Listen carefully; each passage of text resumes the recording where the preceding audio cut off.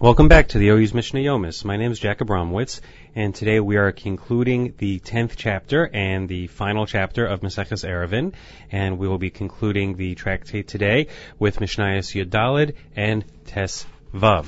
That will be 14 and 15. Mishnah Yud Daled says, Kohen shalaka be'etzba'o, korech aleha gemi b'mikdash. If a Kohen gets injured on his finger, then he can wrap some grass around it in the temple of Alo b'Medina, but he may not do so outside in the regular country. Im lahotzi dam, and if his intention is to squeeze blood, kan v'kan aser, then he may not do it neither in the country nor in the temple. Bozkin melach al gabe hakevesh, they may crush and scatter salt on the ramp, bishvil shelo yachaliku, so that the Kohanim do not slip on it.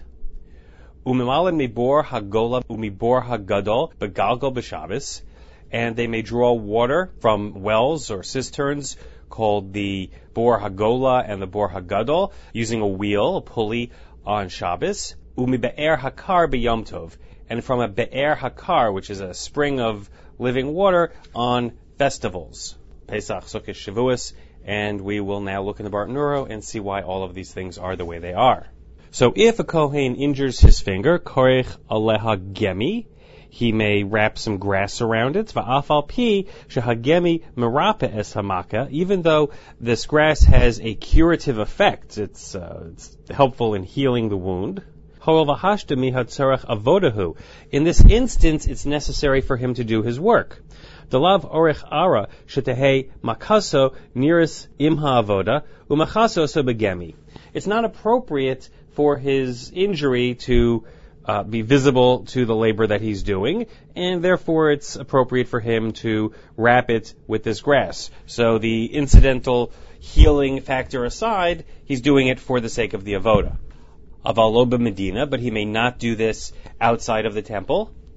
D'refua b'Shabbos shvusi va'aser.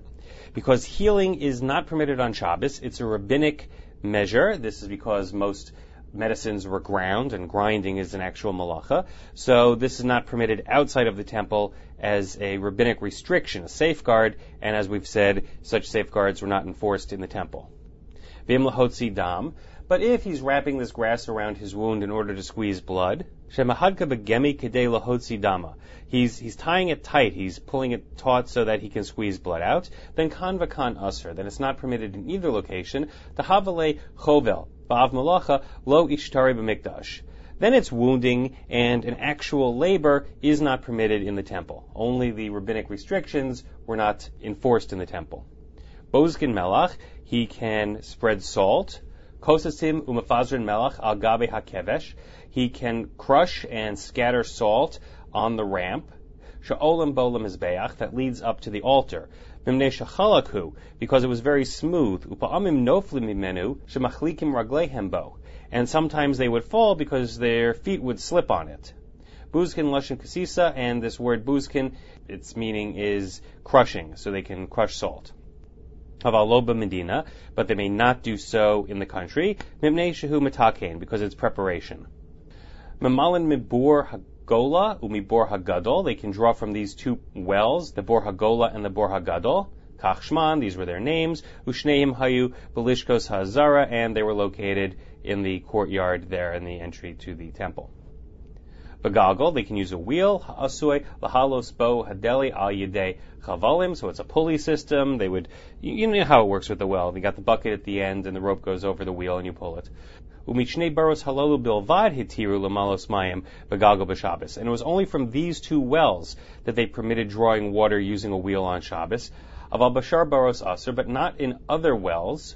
Gzeira shem yimale leginaso l'churbaso.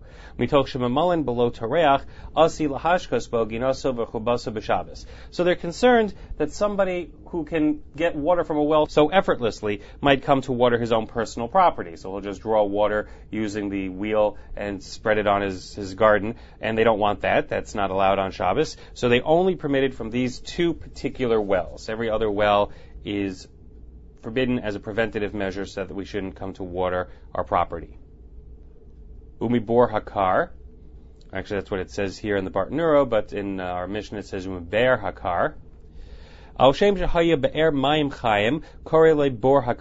Because it was a spring of living water, it was called the Bor Hakar, Lashon Makur. So that's language of a source.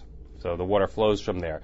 Ubor ze hayatzarech livnei hagola beregel. And this water was necessary for the pilgrims who would come to the temple for the holidays. V'hitiru lehem neviim shebenehem Chagai, Zechariah, Malachai. And these three prophets who lived in their time, they permitted it to them, the malos mimenu begalgal beregel, to draw from it using a wheel on holidays. V'nisher behitiro shememalim mimenu b'yom tov begalgal af b'medina, and then the practice remained that it was permitted to draw from such wells even in the country on holidays. Masha ein kain b'shar be'eros hanovim. This is not the case with other springs, only with these particular ones. Mishnah Tes Vav.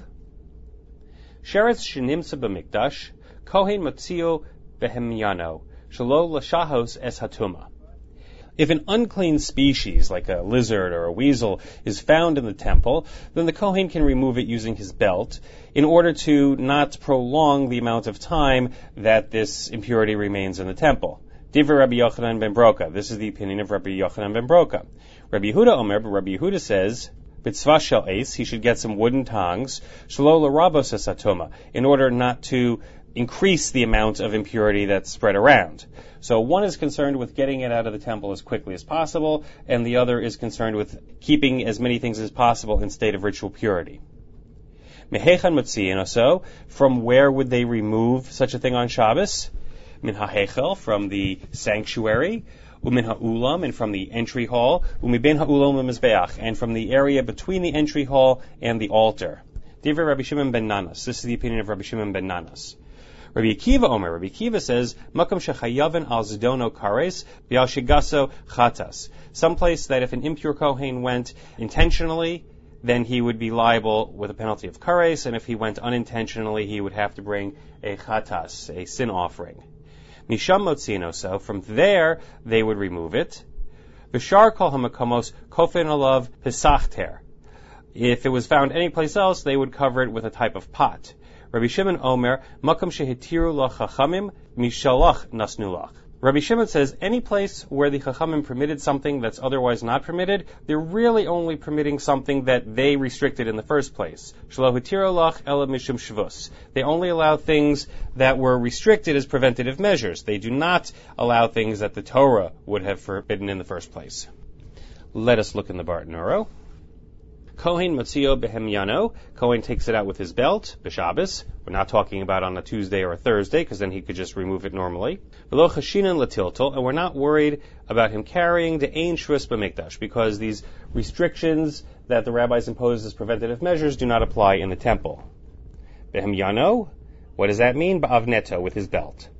Ba'afal gav de matame leila avnet, even though this would cause his belt to become impure, shehu kadosh, and that's a holy garment, hachi adif, this is still preferable, shelo l'shahos es hatuma ba'azara l'chazar achar hatzava shel eis, so that the impurity should not continue to remain in the temple while you go around looking for wooden tongs.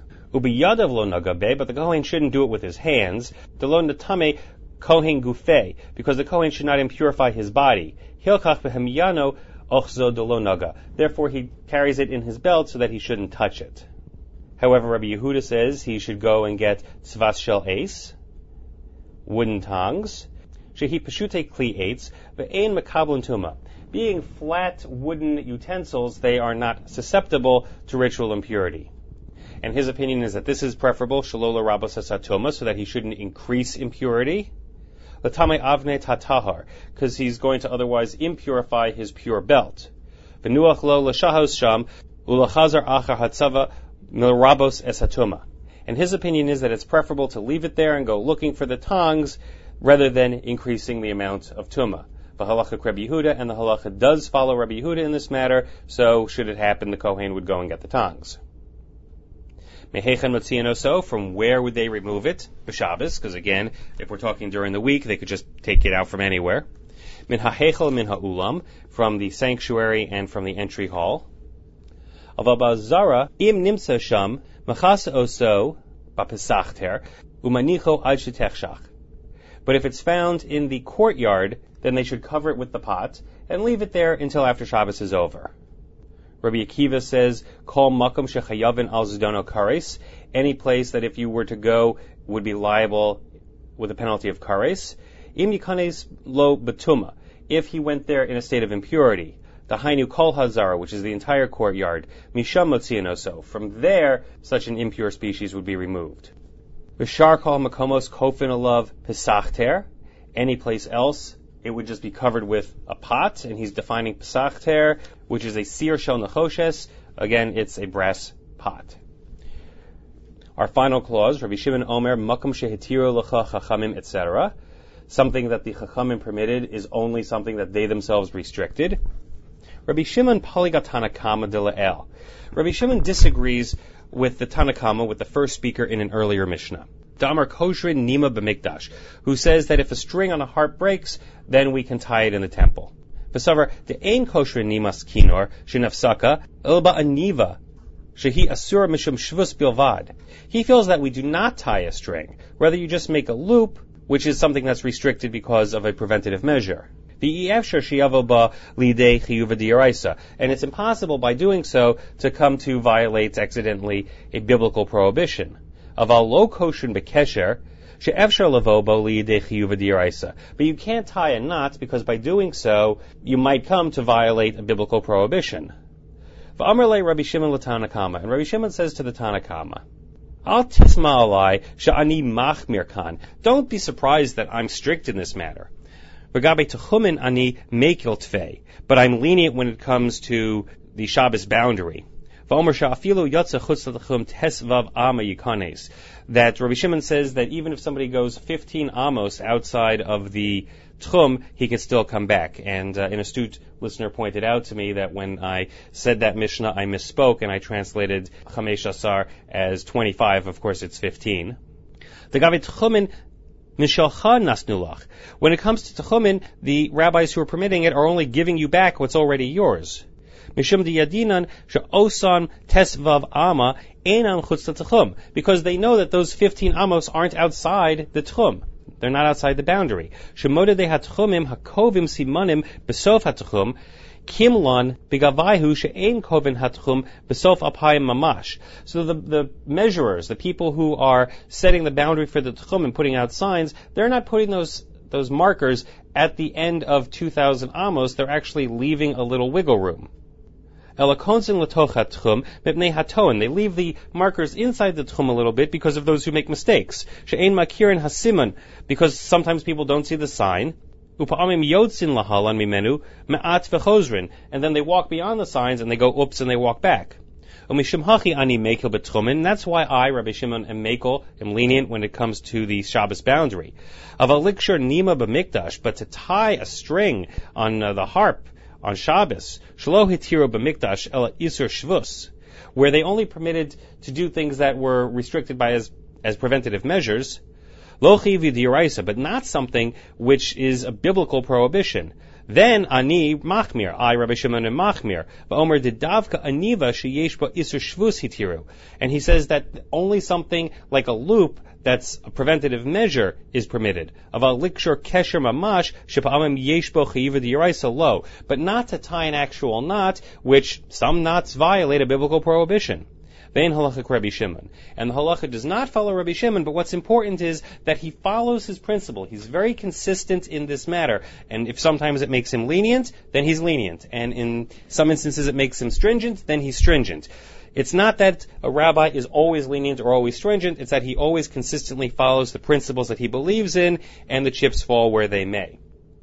Well, that brings us to the end of Maseches Eruvin. I thank you for joining us. We continue tomorrow with Maseches Pesachim. I will not be teaching that, but God willing, I'll see you in a few months when we get to Sota. Thank you for joining us.